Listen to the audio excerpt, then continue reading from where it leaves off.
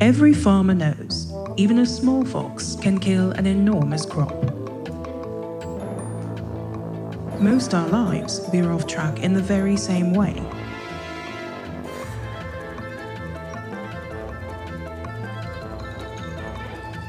Something small sabotages us. What if we could catch and corral these little foxes before all the damage is done?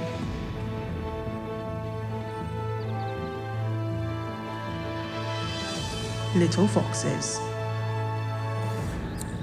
Little foxes, little foxes. As Frankie mentioned, we are wrapping up our month-long series, Little Foxes.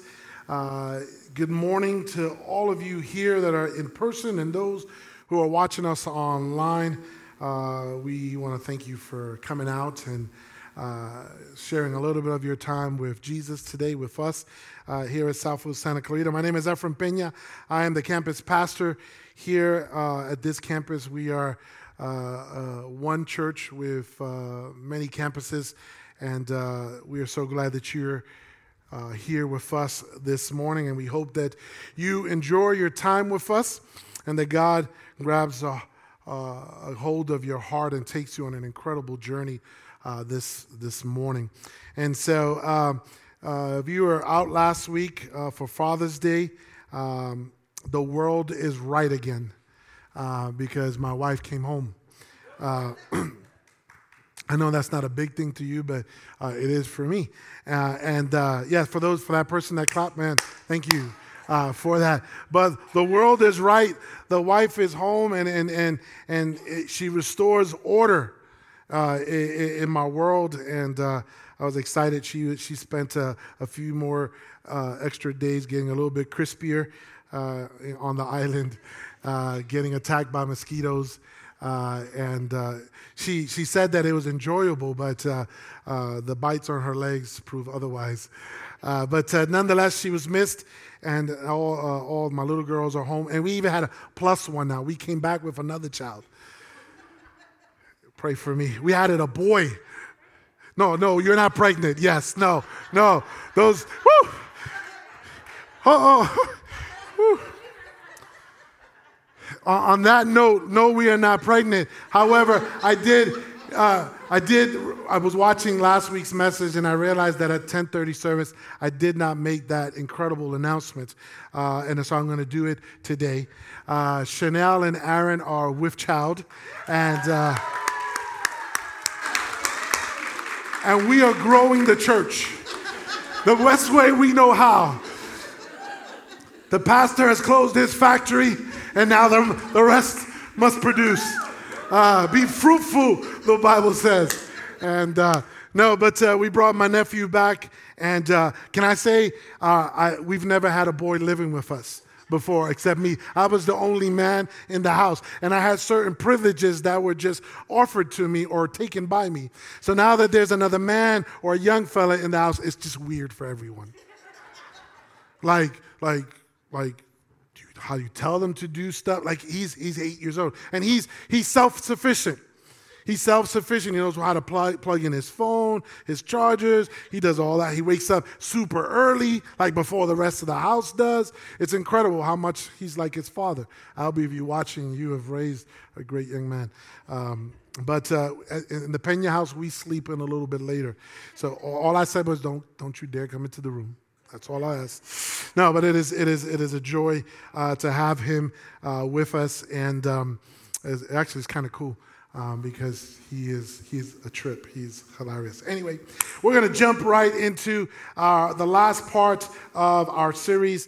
As I mentioned, we are wrapping up the Little Foxes, and over the last several weeks, we've talked about, we've repeatedly said that we need to pay attention to these little things, like these little disturbances, these little nuisances, that, especially the ones that are so cute, the ones that are harmless, right, or seem harmless, because they can have a much larger negative impact an effect over time than we think is possible. So it's those little things that we kind of just sweep under the rug, the little things that we just let go by without paying attention or addressing it, that will cause us the biggest harm, just like a little fox when he goes through the fields. And so our last and final fox that we're going after is the fox of squandered resources. The fox of squandered resources.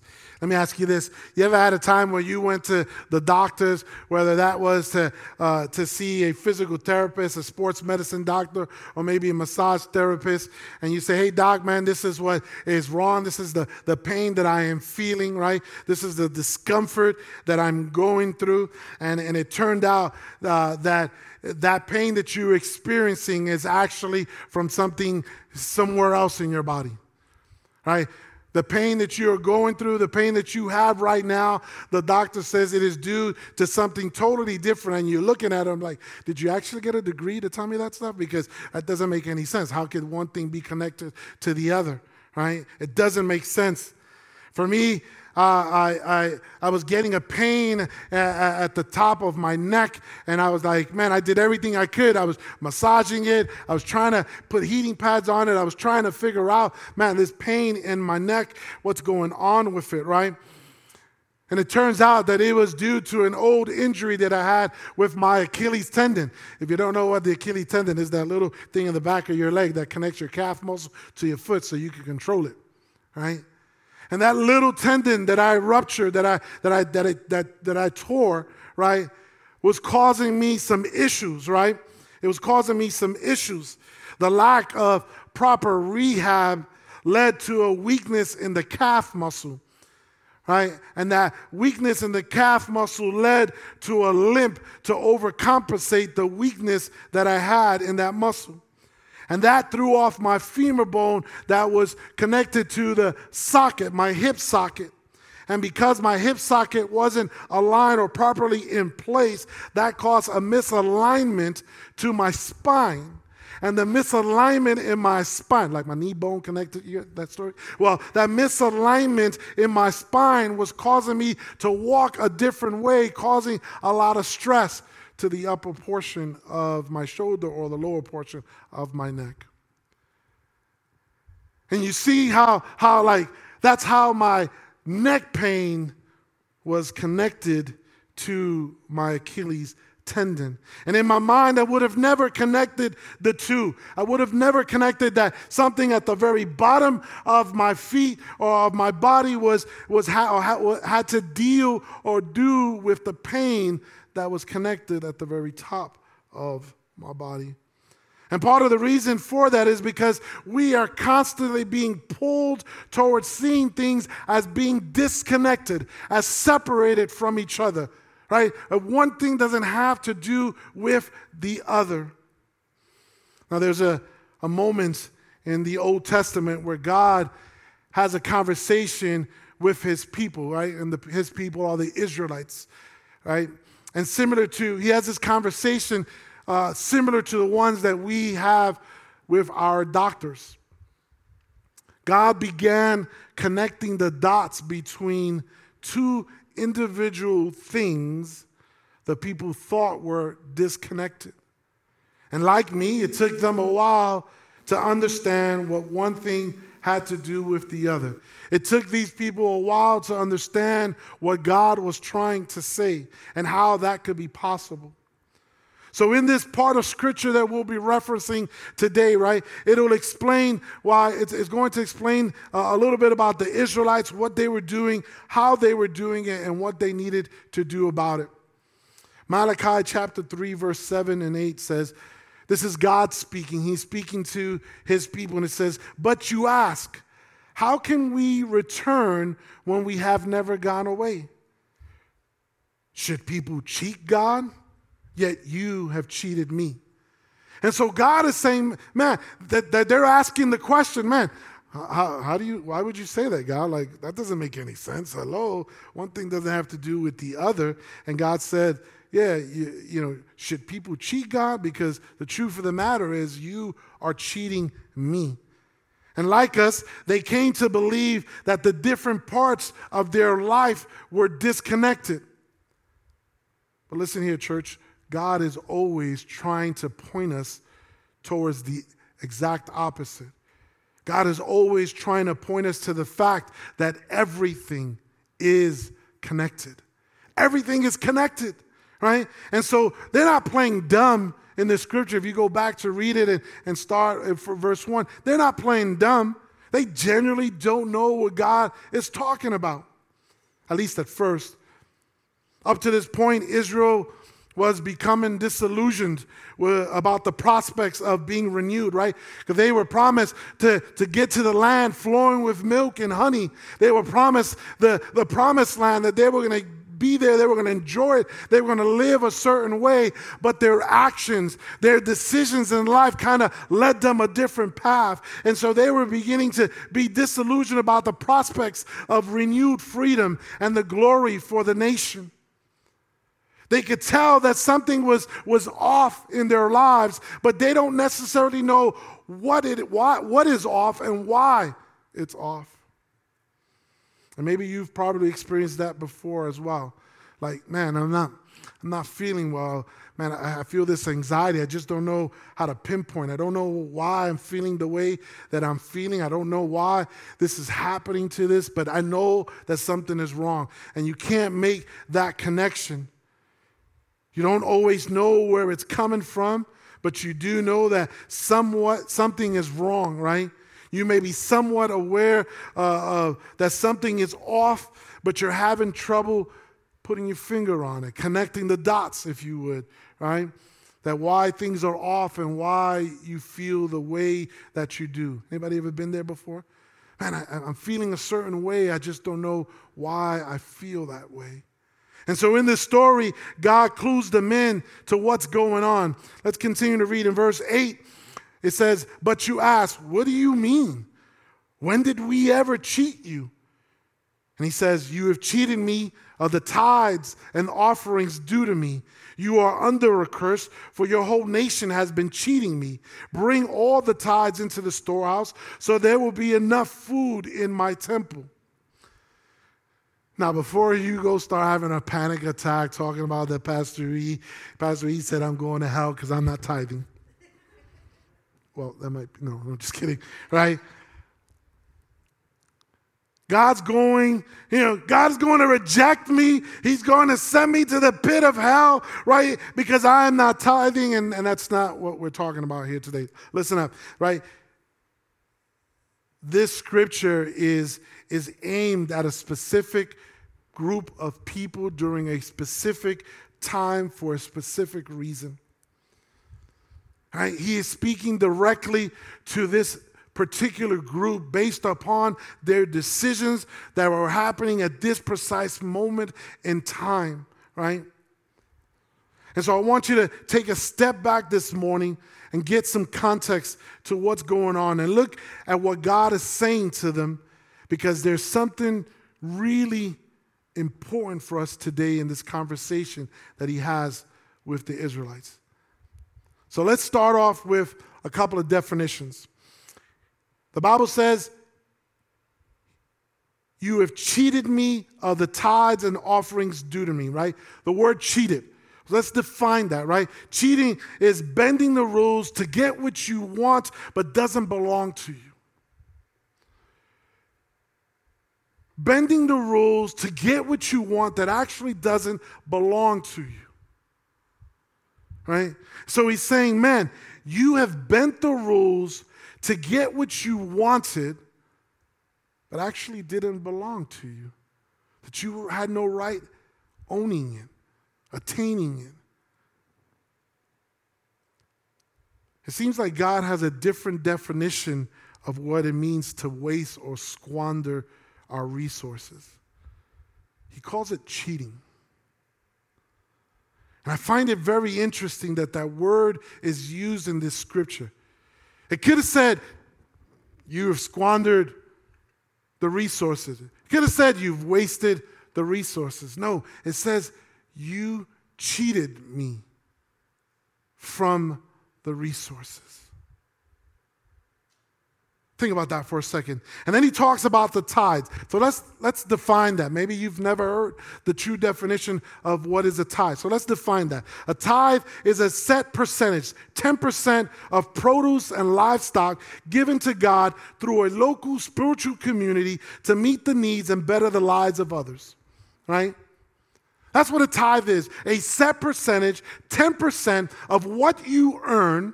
In this case, at that time, it was their produce. It was their livestock, right? It was their cattle. It was their farming, right? Whatever it is that they earned, 10% of that given back to God through the local spiritual community, which AKA is the church, in order to meet the needs of the people within that community.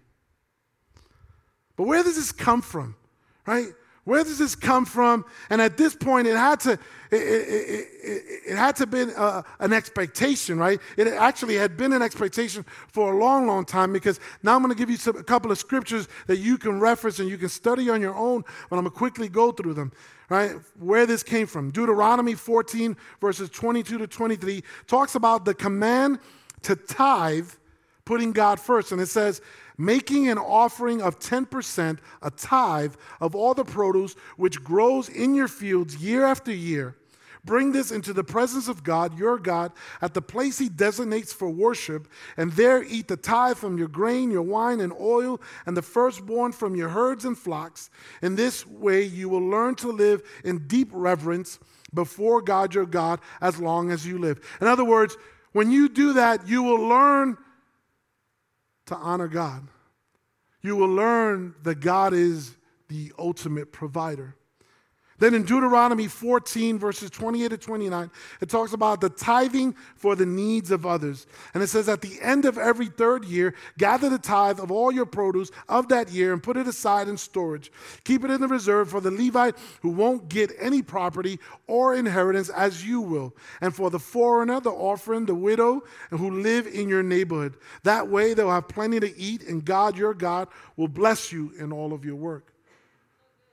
So, when we give, it meets a need, and at the same time, God blesses us. Okay, let's read a little more. Nehemiah 13, verses 10 and 12, tells us how the tithing works. It says, I also discovered that the Levites had not been given their prescribed portions of food, so they and the singers who were to conduct the worship services had all returned to work their fields. I immediately confronted the leaders and demanded, why has the temple of God been neglected? Then I called the Levites back again and restored them to their proper duties.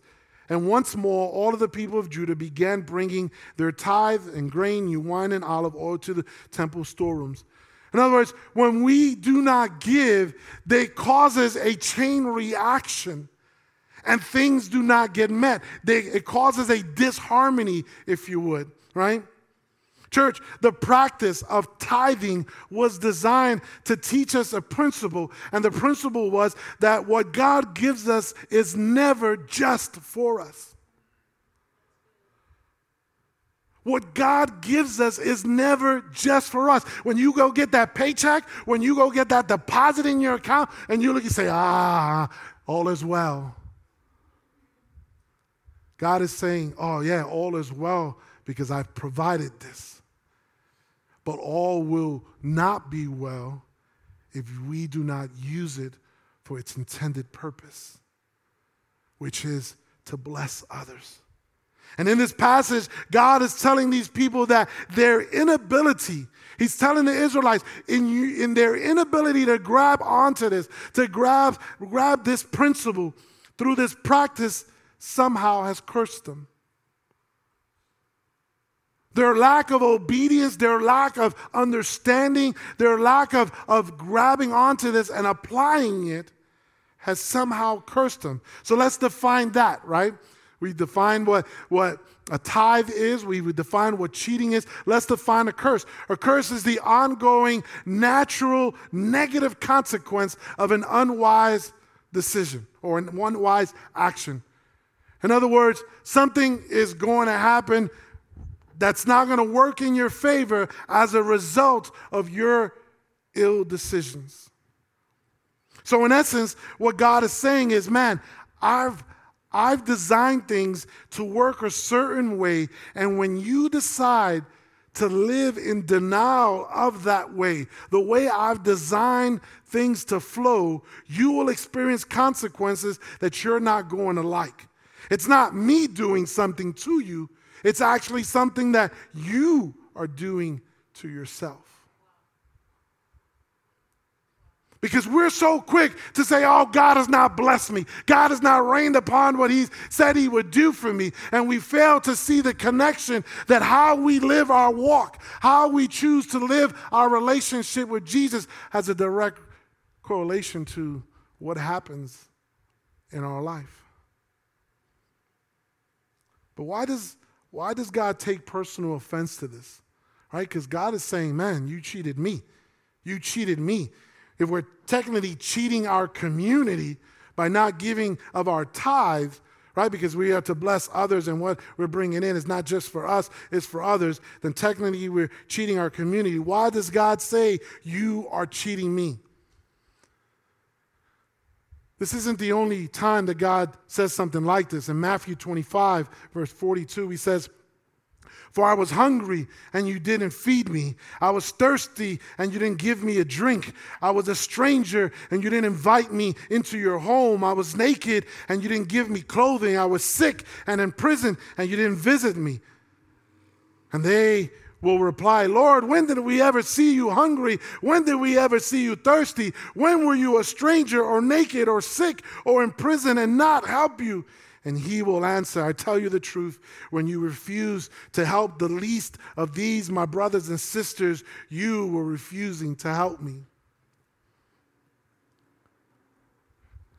When we refuse to help others, what we're refusing or what we're actually doing is saying no to helping God. Woo! I don't know about you, but I break a sweat when I think about that.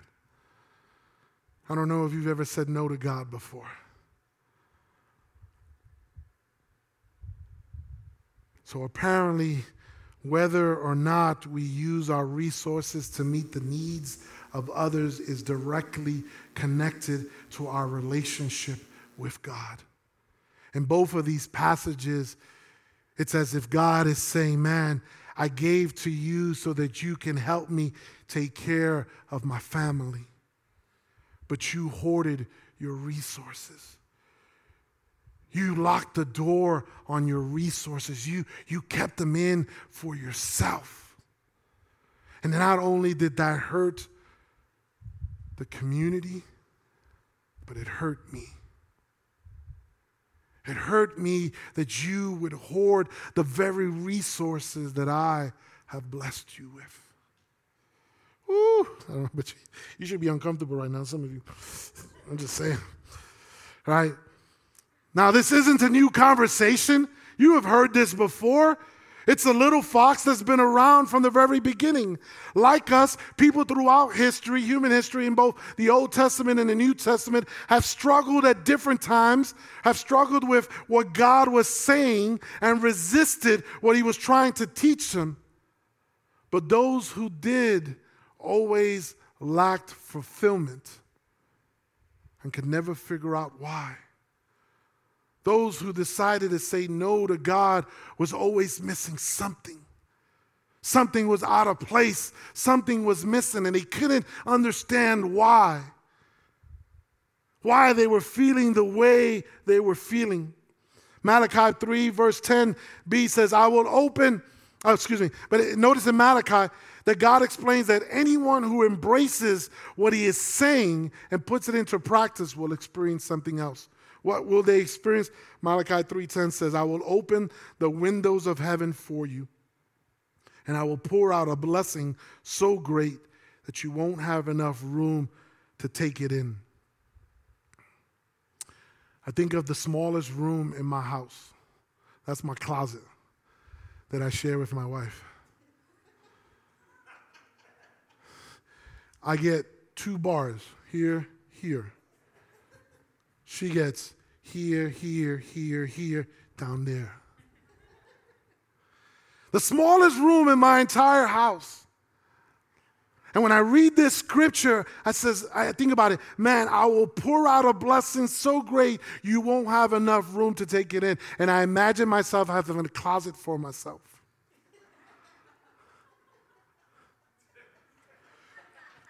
That's just an incredible feeling for me. Like literally I can have place for my shoes, my sneakers, I don't have to double. Anybody have double up their pants? I got to, because I got no room in the closet. Babe, don't look at me that way. But I imagine this incredible feeling that God will open up the windows of heaven and pour out a blessing so great that I cannot contain it. Again, I think a basic definition is helpful here. What is the blessing? What is this blessing that they're talking about? I think it's defined as you will experience fulfillment when your efforts will flourish. Again, back to my closet. The closet is mine. Woo! Right? To walk in and all my shirts on one side, all my pants on one side, all my sneakers on this side, all my bags on one side, right? All the space. I got to put stuff in the garage by seasons because that space is just not enough. Okay, she says, stop. I must move on, right? In other words, you're not going to feel better. You're not just going to feel better. You're going to be better and do better. And to drive home this point, God gives an invitation He doesn't make anywhere else in Scripture. He says in Malachi 3:10c, he says, try it and put me to the test. Try it and put me to the test. How come restaurants don't do that? How come restaurants don't say, hey, try the food. If you like it, you buy it. If you don't like it, you don't do it. How come they don't do that? Right? Nowhere else does anybody say, hey, try it. Put it to the test. God is saying, try it and put it to a test. Let's define test, right? An experiment to prove an idea by putting it into action, putting it into play. When you put it all together, all three of these sections, the verse is basically telling us when you prioritize God and practice giving a set percentage of what you produce to meet the needs and better the lives of others through your spiritual community, your life will be fuller and better. How many else want a bigger closet? Amen. Thank you. 3 men. 3 men raised. The rest of you, I don't know what kind of closet, but speak to my wife. Maybe you can help her get me some more space. Right? I think we all want to experience a fuller and better life. And if you don't, you're lying. Because we all want to feel this incredible experience where God says, man, I will open up the windows of heaven and pour out on you. As Chanel sang today, more than you can ever imagine, more than you can ever contain, right? In abundance. Unfortunately, these words often get twisted. This wasn't God saying, man, if you throw me a bone, man, I'll make you rich. That's not what God was saying. Actually, what he's saying is, man, I designed you and life to work a certain way. And when you live in harmony with what I have planned, with how I have designed your life to be, life itself will be fuller, more vibrant, and more abundant for you. But if you don't choose to live the way I've designed life to be, then there will be this harmony, a falling out in your life and in your soul that will never, ever get resolved.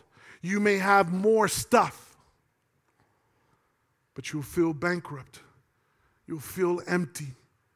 You'll feel like you're missing out because, in fact, you are.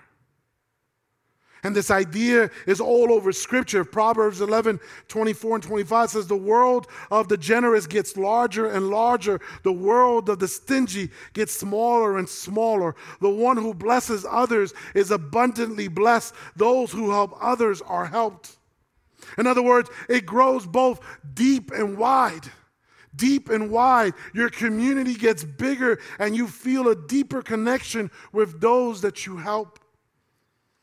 Because the truth of the matter is, contributing to our community connects us with our community. When we give, you allow the church for God to do incredible things within its community. You allow us to meet the needs of the people inside of the church. You allow us to meet the needs of people outside of the church. People that won't ever come into the church. You allow us to bless the teachers across the street. You allow us to bless the teachers in our own preschool. You allow us to bless people that you may never ever have met in this city. You allow us to go bless people in other countries.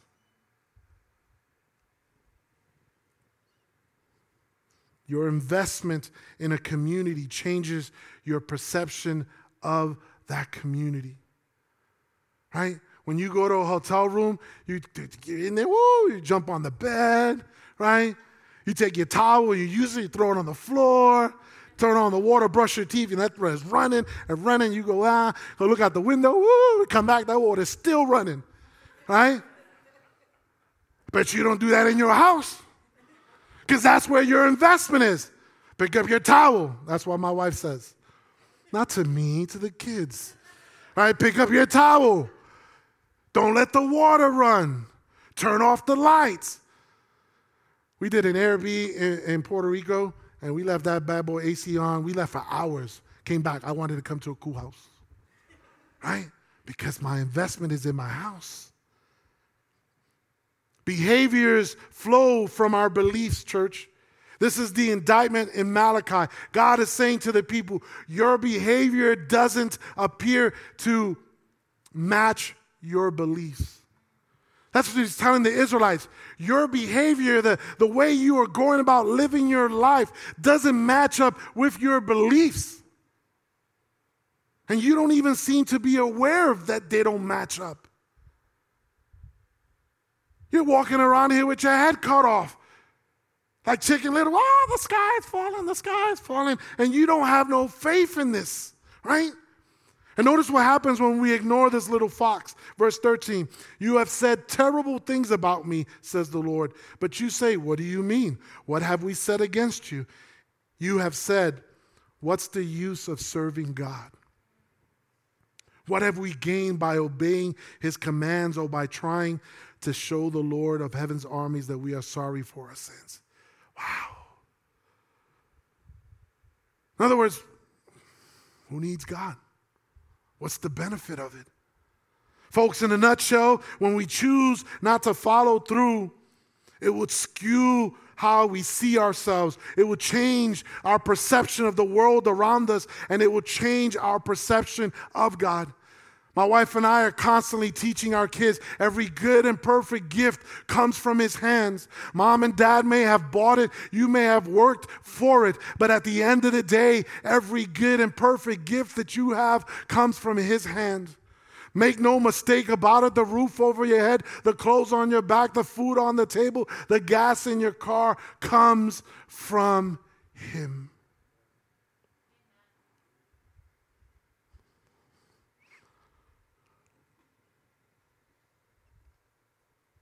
If we choose not to follow through with how he designed us to live in this world, to live out our lives, we will see things in a jacked up way.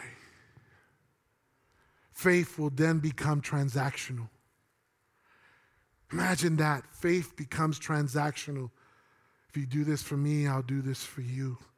God becomes a vending machine. We put in what we think he requires and expect him to give us what we want in return. And if he doesn't, we question his goodness. We question his does he even exist? Does he even love us that he wouldn't give us that Bentley? We question the fact that he didn't give us the 12-room house when we only needed 2. Let me wrap this up, church.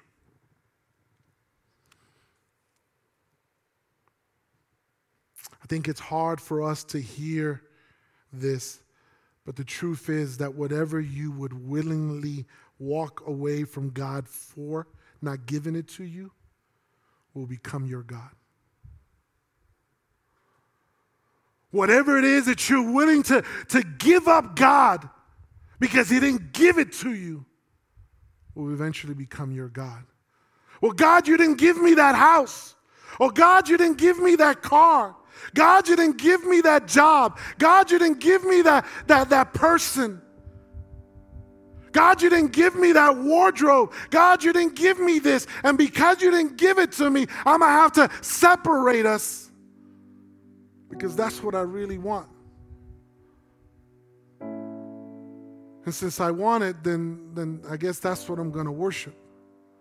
That would eventually become my God. Yes, it's hard to hear that, but that, in essence, is what we're saying, church. Let's call it for what it is. It's harder for us to hear these things. And this is what happens when we disconnect our values from God. Verse 15, it says, "From now on, we will call the arrogant blessed. For those who do evil get rich, and those who dare God to punish them suffer no harm." Church, when our society, when our culture, when the people that we do life with, right, deprioritizes tithing, the byproduct is that we begin celebrating, admiring, respecting, and elevating those who achieve financial status by any means necessary, as opposed to those who live according to their values, regardless of their financial status. In other words, we put on platform for the world to watch and admire and be like. We don't care what shady thing you did to get it, or what rules you broke, or what laws you disregarded, or what people you hurt or trampled on, or what damage was done to the community along the way. What matters is that you have a lot of it, and that's all that we care about. I admire you. I want to be just like you. I want to have the things that you have. This story, in many ways, is God saying the spiritual practice of tithing is a way of guarding your heart from ending up in that position. When we practice tithing, when we practice a heart of generosity, when we understand what tithing is, why is it good for us, and the benefit for those around us, we begin to see and understand life on a total different level. So do you have to tithe? Because I know that's what you're asking. No, you don't have to do anything. Right? You don't have to tithe. If you don't tithe, will you go to hell? Not necessarily. Just checking. Will we shame you as a church, as South Hills Church? Will we shame you if you don't tithe? Absolutely not. You've never got a phone call from me. I've never singled not one of you out. If anything, I've talked about me all of the time. As for me and my house, we will tithe. And not only we will tithe above and beyond, because we believe that much in it. But do you think, Pastor E, should we tithe? Yes, 100%. Why? Because not tithing ends up being a little fox that's gnawing away at the fulfillment of your life. And like these ancient people, you might be thinking, well, that shouldn't have anything to do with this. Except that it does. Your Achilles tendon is connected to your neck bone. It does, church. Right? It's all connected. Practicing generosity produces peace. Practicing generosity produces joy. Practicing generosity produces hope and love.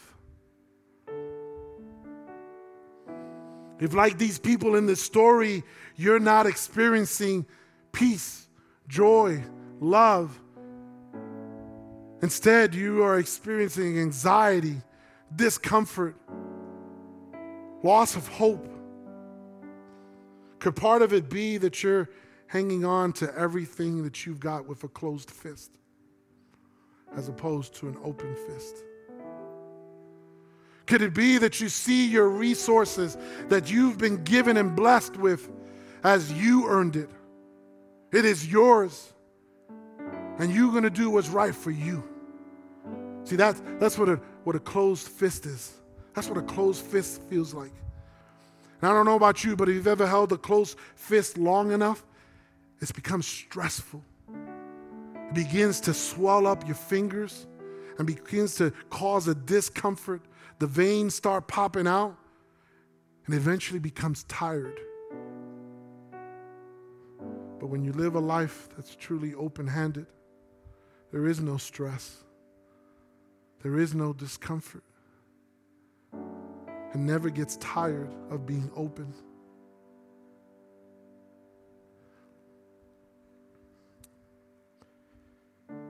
But maybe like them, you have a knee-jerk reaction to this.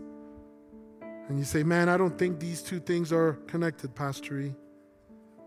And I want to tell you this morning, then why don't you test it? Why don't you test it? If you've never tested it before, why not try it today? Why not put it to the test? Take the 90-day challenge. We've done this before, and many people have jumped on and they've begun giving, and they've seen it, how it benefits. Maybe this is the first time you're hearing of it, and I want to explain it to you. The 90-day challenge is really simple. It takes the scripture of Malachi and says, you know what? The Bible says, God says to test him and see if he doesn't open the windows of heaven and pour out a blessing more than we could ever contain. So take the 90-day challenge, and the 90-day challenge is this, that you commit for the next 90 days, that's about 3 months, 12 weeks. If you get paid weekly, that's 12 times. If you get paid bi-weekly, that is 6 times. If you paid monthly, that is 3 times.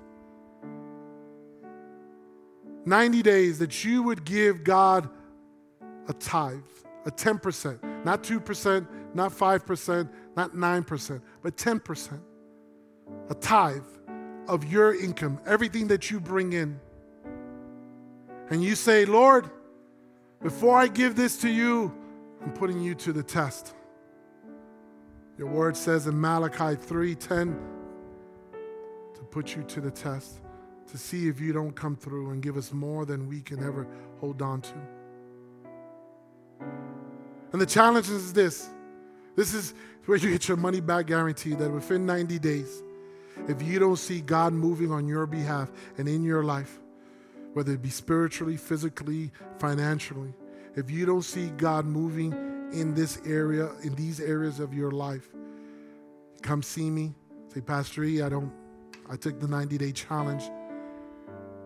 I haven't seen God do not one thing for me. I won't even ask you any questions. I'll give you 100% of what you have given. I'll give it back to you. Pastor E, that's just dumb. Why would you do that? Because we at South Hills won't live with our fists tight. We won't live with our fists closed. We believe that what we have is because of God, because we serve a generous God. And when the people of God begin to give and live with an open hand, the needs within our church will always be met. So take the challenge if you've never tithed before. And maybe you're here and you're saying, you know what, Pastor E, I do tithe. Then I want you to take a step further than take the challenge for your BOW. Give regularly to Beyond Our Walls. Because when you give to BOW, it allows us to open up more campuses throughout the world. It allows us to meet the needs in other campuses. A few weeks back, we decided to give to BOW so that we can bless our campus in South Africa, so that they can have instruments to worship. and speakers and the sound system. And they are worshiping their heart's content out in Kenya because we chose to live with an open hand. So take the 90-day challenge, church. We're offering a money-back guarantee on what God is capable of doing.